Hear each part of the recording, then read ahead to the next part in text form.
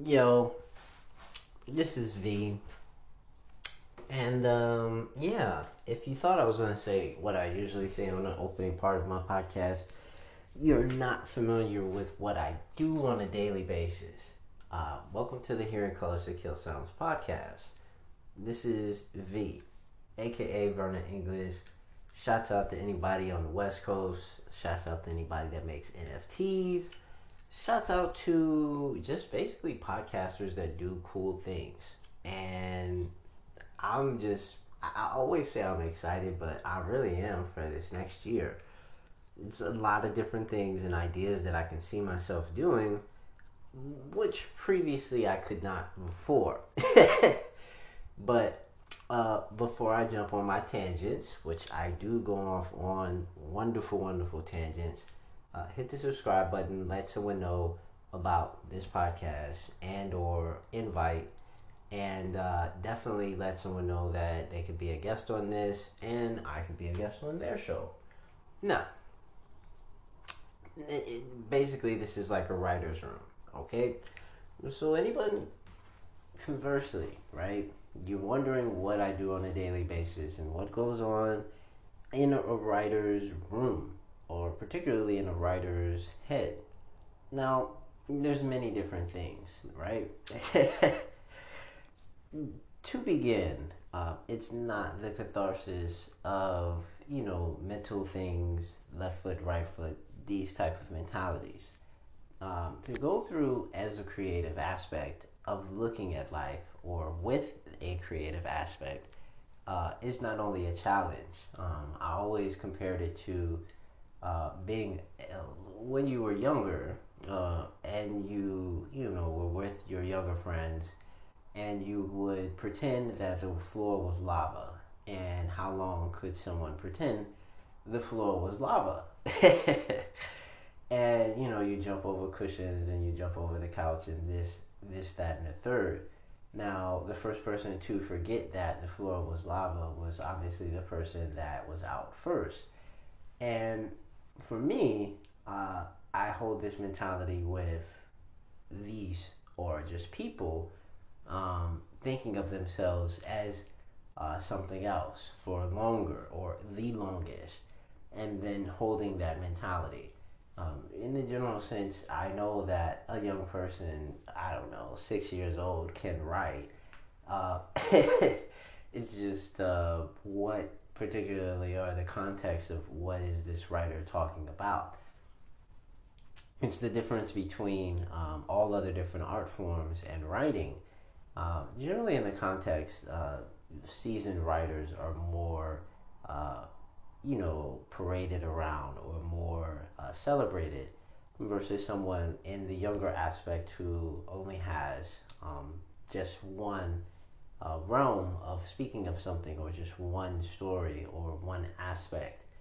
And in the context, you can't really compare the two because they have autobiographical people that have experienced life-changing stories at what, but 10 years old. But in the general sense of like having conversations or dialogue, or even my realm, which I always talk about it in the cool sense of science fiction, is always inherently more seasoned, and it comes with experience of speaking. And I love that because, with me, I'm always, apt to speak to anyone if given the chance of, answering my inquisitive nature. But it's a really cool thing to talk about because you have to think of yourself as a writer and continue to, think of your how you get your inspiration and then bring it all into that one room and start piecing together and looking through and perusing all of the tools that you have. It's not in the general sense that someone has an imposter syndrome and thinks of their work as not worthy or not uh, mm, I guess unfinished to present to someone. And generally, you would have an editor or you would have someone to look over your work. But every writer, every creator, in some aspect or some general sense, feels that way, and getting over those things generally has this momentum, and it continues beyond the criticisms or constructive criticisms that one may bring. And so for me, I'm just showcasing how I go about it. It just doesn't generally pick up a pen or pen and just sit around looking and staring into the ceiling and kind of like painstakingly forcing yourself to create something. When you look at it over a period of time, the creative aspect changes. And so, even while doing something, a creative idea may present itself. And generally, you can drive your car, you can do whatever, but thinking of that idea and continuing to think of the idea brings more of it to fruition. The longer, and you can play with this, it's psychologically not even proven, I'm pretty sure, but these are just certain techniques. As for me, as a creative, I mean, I finished 4 books and working on the 5th now, and I'm looking at, how after the 2nd book, I kind of had like a rhythm of how I went about, creatively, and judged myself so much for my first book. It was insane amount of judgment that went towards myself before I had even presented the first page to anyone. And it was funny because I know for a fact that my first book, I had to change my writing style. And once a writer gets into his rhythm, they'll understand what a writing style is versus making it sound like an after school report or something like this that you just have to finish your homework. But there's so many different levels to individualize and make something meticulously your own, just by concentrating on dialogue, just by concentrating on the setting and all the individual interactions that may or may not happen with the characters that you're using. For me, the best practice that I find is with comics. And people laugh when I say this. And if you're not familiar with comics, and this isn't a sexist type of comment, because men and women both read, and like both, I mean, interchangeably, comic books and or regular books, but the comics generally starts teaching the writer how to storyboard and to personify the things that happen in the scene. So, in the general sense of understanding what it is that a writer does and the magnitude of it, you generally start spending more time concentrating on different areas. The way a character looks, the way that a character speaks. And if you have a comic book, you get this physical representation of what it is that you're describing. And this is kind of just, I've just developed this just now, but to have, someone who's never done a comic book before generally do like a 4-page panel or something like this. And I guess how many, what is it, 6 panels for a page type of deal.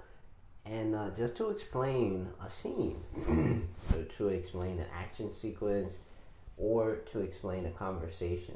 And this could be somewhat as just like a simple exercise, but obviously you can Google, you can Bing it, and you can look it up online on under any search engine. But to actually showcase what it takes to describe a scene.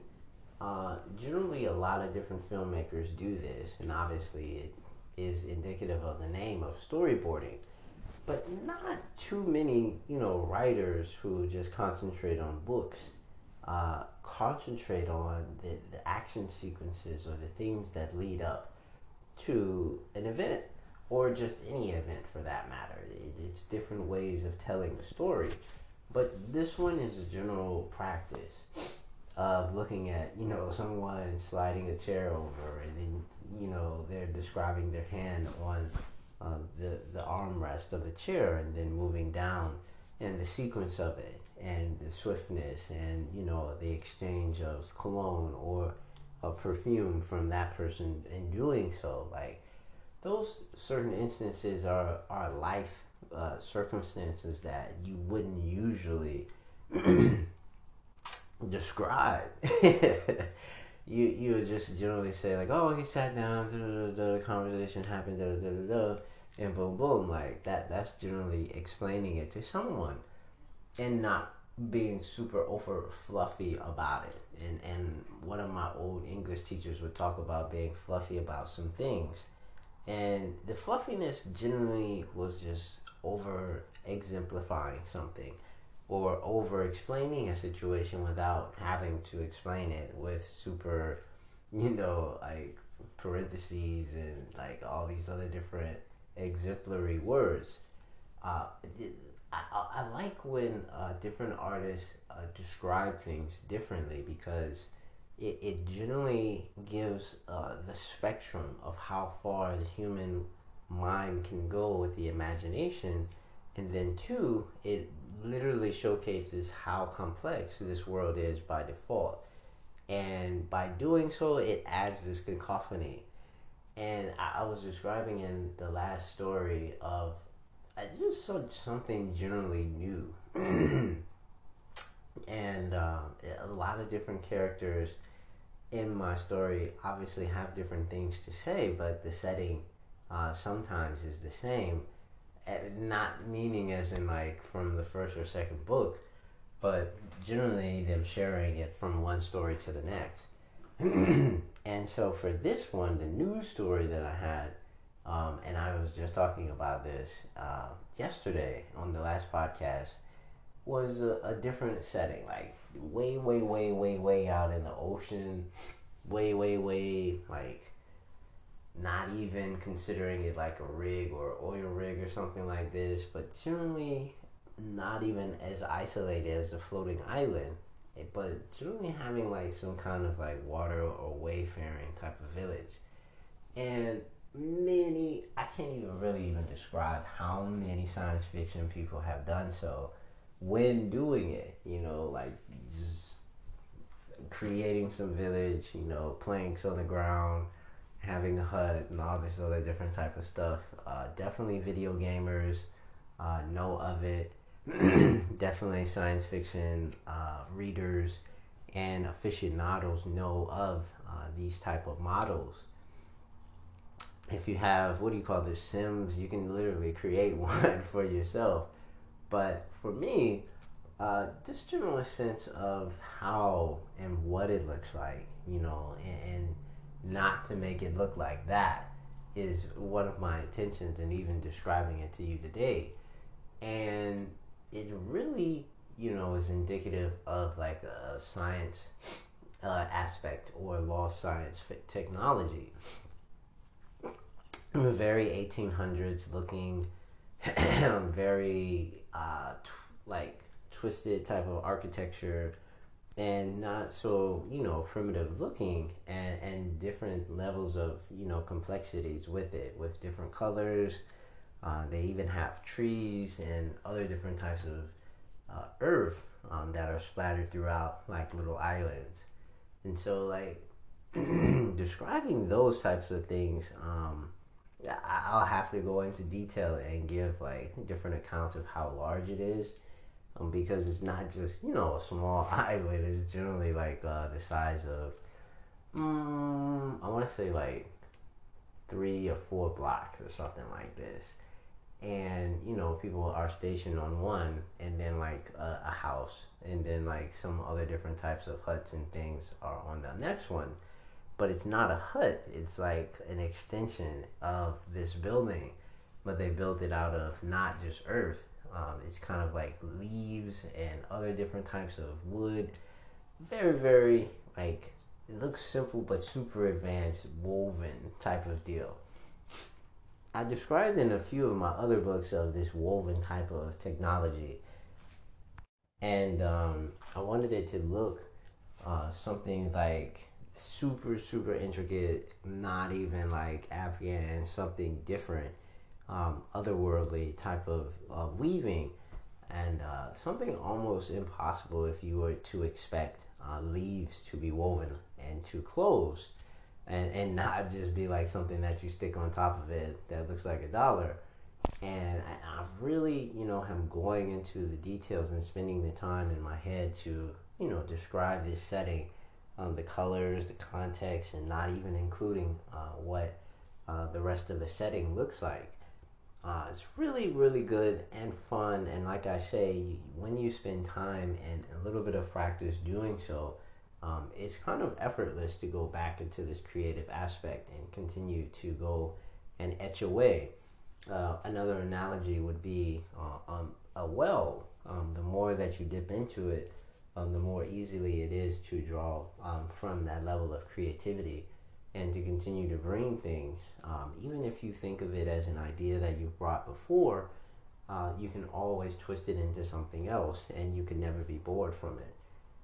Trust me, like, I wish I was making it up, but I'm not.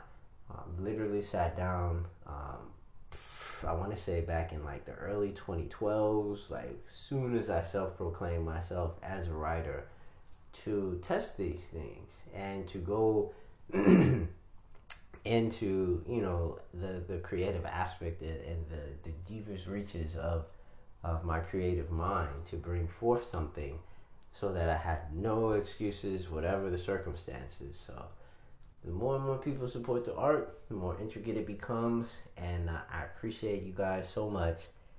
Hit the subscribe button, let someone know about the pieces. This is V, aka Vernon English. Peace.